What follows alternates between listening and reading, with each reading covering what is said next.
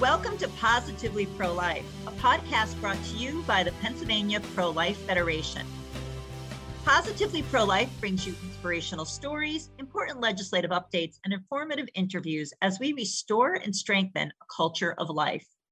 I'm Bonnie Finnerty, Education Director at the Federation, and I am joined by my distinguished colleague, Maria Gallagher, our Legislative Director. Hello, Maria. Hello, Bonnie. It's great to be with you today. Great to be with you. Now, we know that legalized abortion has not only stolen 63 million innocent lives, it has also left in its wake millions of emotionally and spiritually wounded women and men. Our guest today knows that wound, and it is what propelled her to found an organization called Deeper Still, a ministry that brings healing and lasting freedom to abortion-wounded hearts. We'll talk to Karen Ellison, president of Deeper Still, about their life-changing work. In addition, today, Maria will discuss attempts to defeat a bill in the PA House, which would allow non-doctors to perform abortions. But as always, we'll begin today's podcast with some pro-life inspiration. And this week, it comes in the form of a book. The title is To Patients: My Conversion from Abortion to Life-Affirming Medicine by Dr. John Bruchalski. Now, a few months ago, Dr. Bruchalski was actually one of our guests on Positively Pro-Life, and he shared his conversion story with us in a sort of an abbreviated format. His book obviously goes into much greater detail, and I want to tell you that it just reads beautifully. It draws you in, and it takes you on a very personal journey that the good doctor openly and vulnerably shares with the reader. His story, in some ways, is like that of many others. He was raised in a good family, a religious family, a pro-life family. And as he grew up, he developed a strong desire to serve others. He eventually would choose the medical field to do that. But like so many, once away from home, steeped in academia, the fundamental values he once held regarding the dignity and sanctity of all human life began to slowly slip away. He began to think like those around him. He believed that being the best doctor he could be meant completely responding to the patient's wishes, even if that wish was for an abortion. Operating under the illusion that he was compassionately helping women by ending their unwanted pregnancies, Dr. Bruchalski actually began doing abortions during his residency.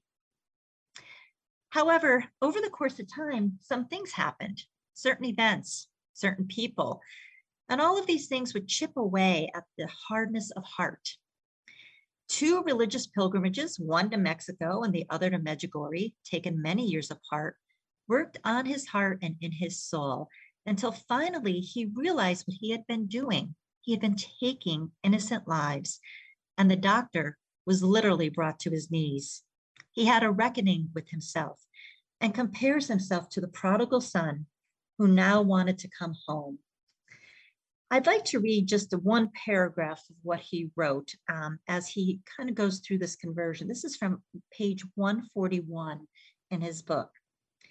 I had performed abortions for the first 2 years of my residency.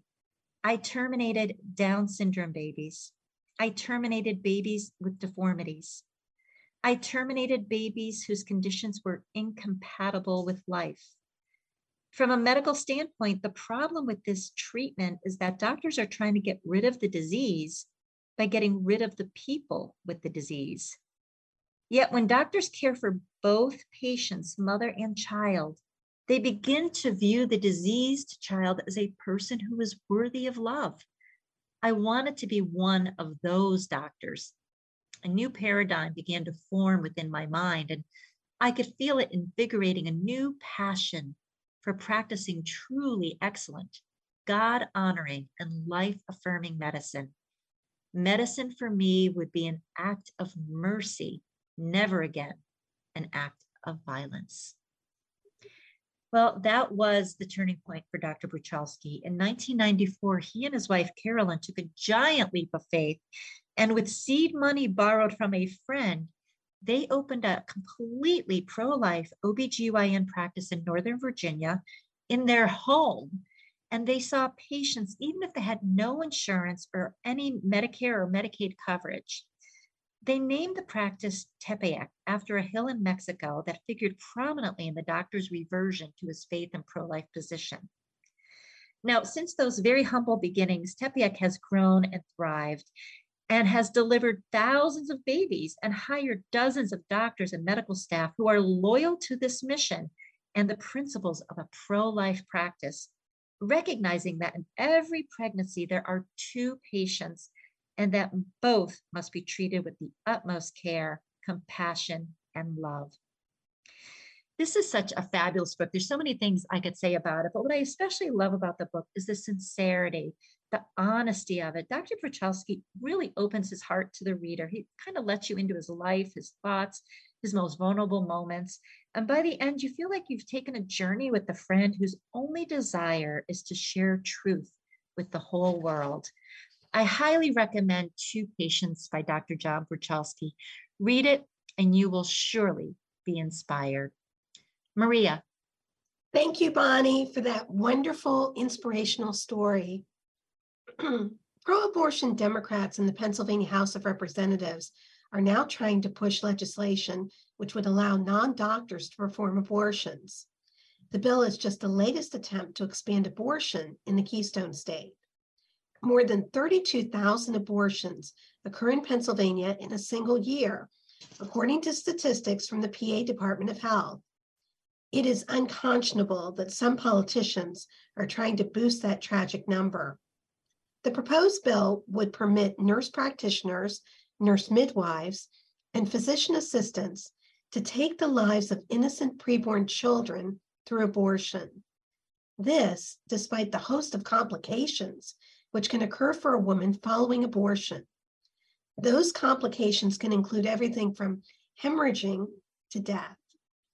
We need only remember the atrocities at abortionist Kermit Gosnell's House of Horrors abortion facility to note that untrained healthcare workers should not be permitting or performing abortions. Gosnell was ultimately convicted of murdering 3 newborn babies and causing the death of a female immigrant patient, Karnamaya Mungar, in his scandal-plagued facility.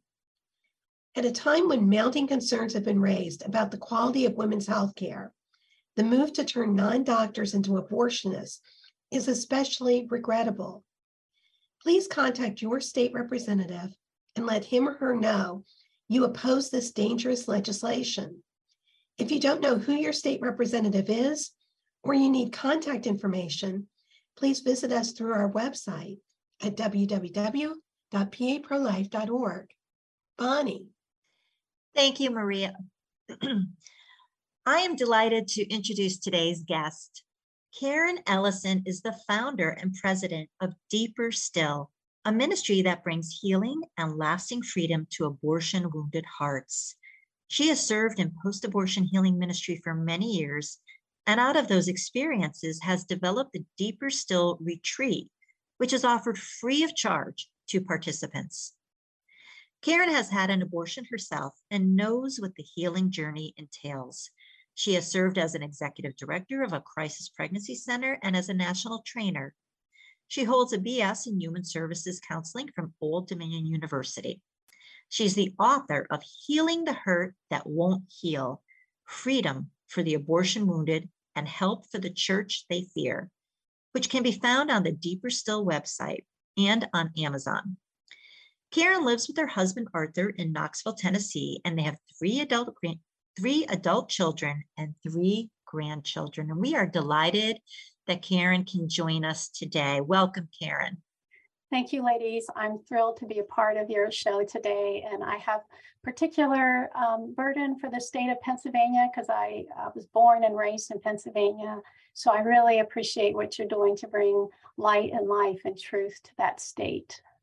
Oh, thank you, Karen. Well, let's start with your own story that led to this ministry. Yes, I had an abortion in 1981. I just turned 22. I was a Christian, and I was actually going to a Christian college at the time.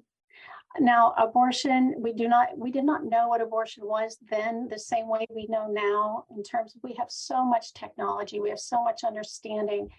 And so even though, there's a lot less that I understood at that point, but I did know, I did have a conviction in my heart that if you were pregnant, that meant a baby. I mean, I wasn't in denial about that, and I had a conviction that abortion would be wrong. So even if you would have asked me, hey, Karen, what's your opinion about abortion? I would have said, well, that's wrong. I mean, it's taking the life of a baby. But what I discovered through my own journey was that there were forces that I was confronting, or that were confronting me, that overrode my conviction. So having a belief or having a conviction isn't always enough for someone.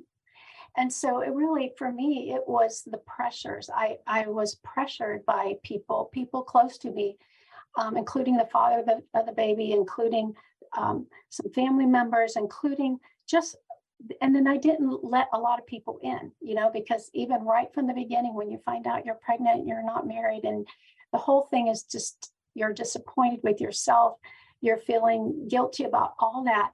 So the first temptation is to hide it, just keep it a secret, keep it hidden.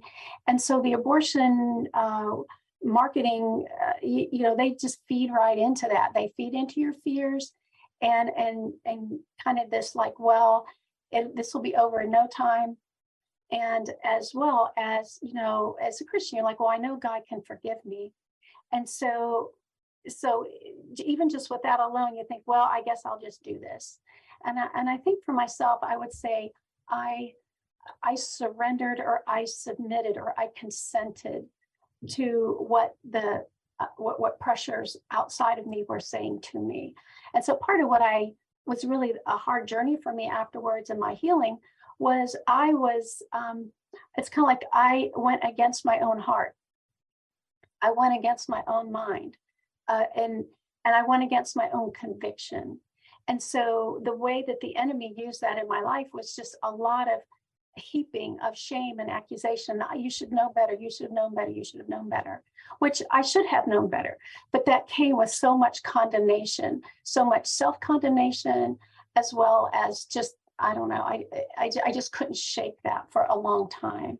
And so really, and I can tell you that even when I was going through all that myself and starting my own, just surrendering to the Lord and repenting and beginning a healing process, in all my dreams, I would never dream that I would start a ministry someday to do this, because that's what this. So let me just give you a picture what that bondage right from the beginning looks like.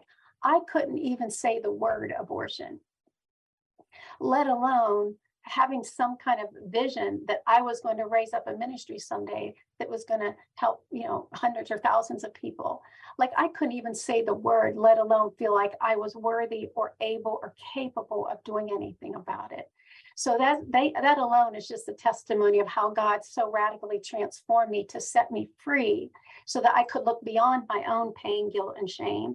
And I could look outward and begin to invite other people into the same healing journey that the Lord did for me. Karen, your ministry is called Deeper Still. Can you talk about why it's named that? Sure.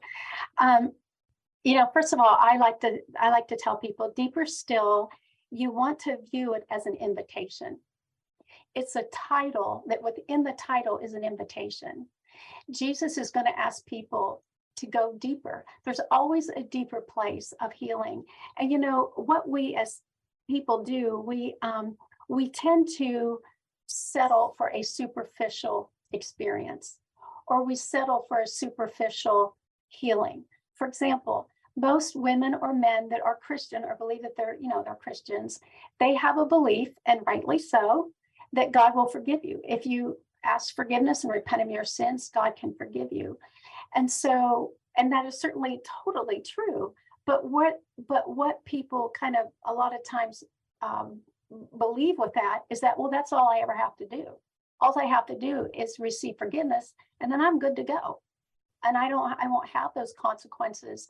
I won't have lasting effects.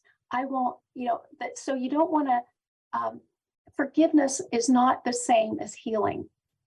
Forgiveness is the beginning of healing. It's just the beginning. And a lot of times people, especially Christians, believe that forgiveness is the beginning and the end of healing. And so as long as I'm forgiven, I'm good to go and I'm going to move on with life. But those same people, even though they might say to you, oh, I know I'm forgiven, they can't say the word abortion. They can't talk about their story. They can't stand up for the unborn because they feel like a hypocrite if they do. They can't share their story with anybody. There's so many ways it cripples your life and diminishes your life and your heart and your relationships. And all along, you still think of yourself that you are healed and you're good. And really, you've only received a very superficial level of your heart being restored. Why should a woman who has had an abortion consider the Deeper Still Abortion Healing Program? Mm-hmm. Well, I think the first question to ask for anyone to ask themselves is, do I want to be healed? Not everybody wants to. A lot of times there are people that are very aware of their brokenness. Okay. And they get to the point where I don't want to live like this the rest of my life. And those are the people that are willing to come to an invitation to say, there's more for you. You can have your heart restored. You can have your life restored. But there are people that are, like I said just a minute ago, that are okay with a superficial kind of, I think I'm good to go and I'm not really actively in pain that I can think of. In fact, I don't even think I have that many regrets about this. So you don't ever touch it. You don't ever examine it. You don't ever really do reflective. You never really reflect on your heart and your choices. So Deeper Still is really, it's about that God is giving you an invitation, and within even our whole program, there's a depth of healing, there's a depth of restoration that God is taking you into. So anyone who's been through any kind of a healing program, there's lots of wonderful Bible studies out there. There are support groups out there. I mean, there's wonderful things out there already that I totally affirm and bless and agree with. And I used to lead Bible studies myself, but the Lord gave me a hunger to help people go even deeper. And so really, that's really what this whole ministry, this whole program has been built around, is how can we help people go to depth of healing that will really restore their lives. And how does the program go about healing the wounds of abortion? Okay, so that's a really big question, and I don't have time to answer. Let me just kind of do a summary of that. So, really, in terms of the reason I love the retreat format is because if you know you're going on a retreat, you know that you're setting time apart. You're not just going for 2 hours, opening up, closing down, going home. You know that you are getting away from your regular schedule, and you are there to focus. You're there to focus on your heart and on your life, and you're there to receive, and you're there to step into what you've been afraid of. So that's one of the reasons I love a retreat format. And so we as a ministry team, our first job is to prepare a place. Environment has so much to do with how much people can receive and be open and be vulnerable. So people need to feel safe. They need to feel covered. And so what we go out of our way to really prepare a beautiful place, make the surrounding beautiful, have all kinds of comforts around you, and make them the safest possible environment where people can step in to like having a spiritual and an emotional surgery. And you've got to have the right environment to be able to step into that. And then really our program really is just around some very core basic biblical principles. Like one of them, for example, is you got to bring the hidden things into the light. If you're going to receive healing, you can't stay in the closet about it. You can't stay hidden and secretive about it. So it was, the Bible instructs us to bring hidden things into the light. And so we do that by telling your story. Like so many people have had abortions and have never told anyone their story. We have lots of husbands and wives where the wife has never told the husband about her abortion, or he's never told his wife that, that he had an abortion with a woman at one point. So you've got to bring the hidden things to light. You have to also, after you kind of do all that and bring that out, then it's like, okay, well, what is the core? What is God's solution for your core moral guilt that you carry? What is it? I mean, how do you get rid of that? You can't just talk yourself out of it. You can't just, and people will attempt to do what I call self-atonement. They'll try to do all kinds of things to feel good about themselves, or they'll try to throw themselves in to some kind of good work so that you can, you can try to cover up that guilt you're feeling or that shame that has you bound. So really, we really take them through a gospel message of what Jesus Christ did for us on the cross. Was it enough? Was it enough? Or do you have to add something to what he did for you?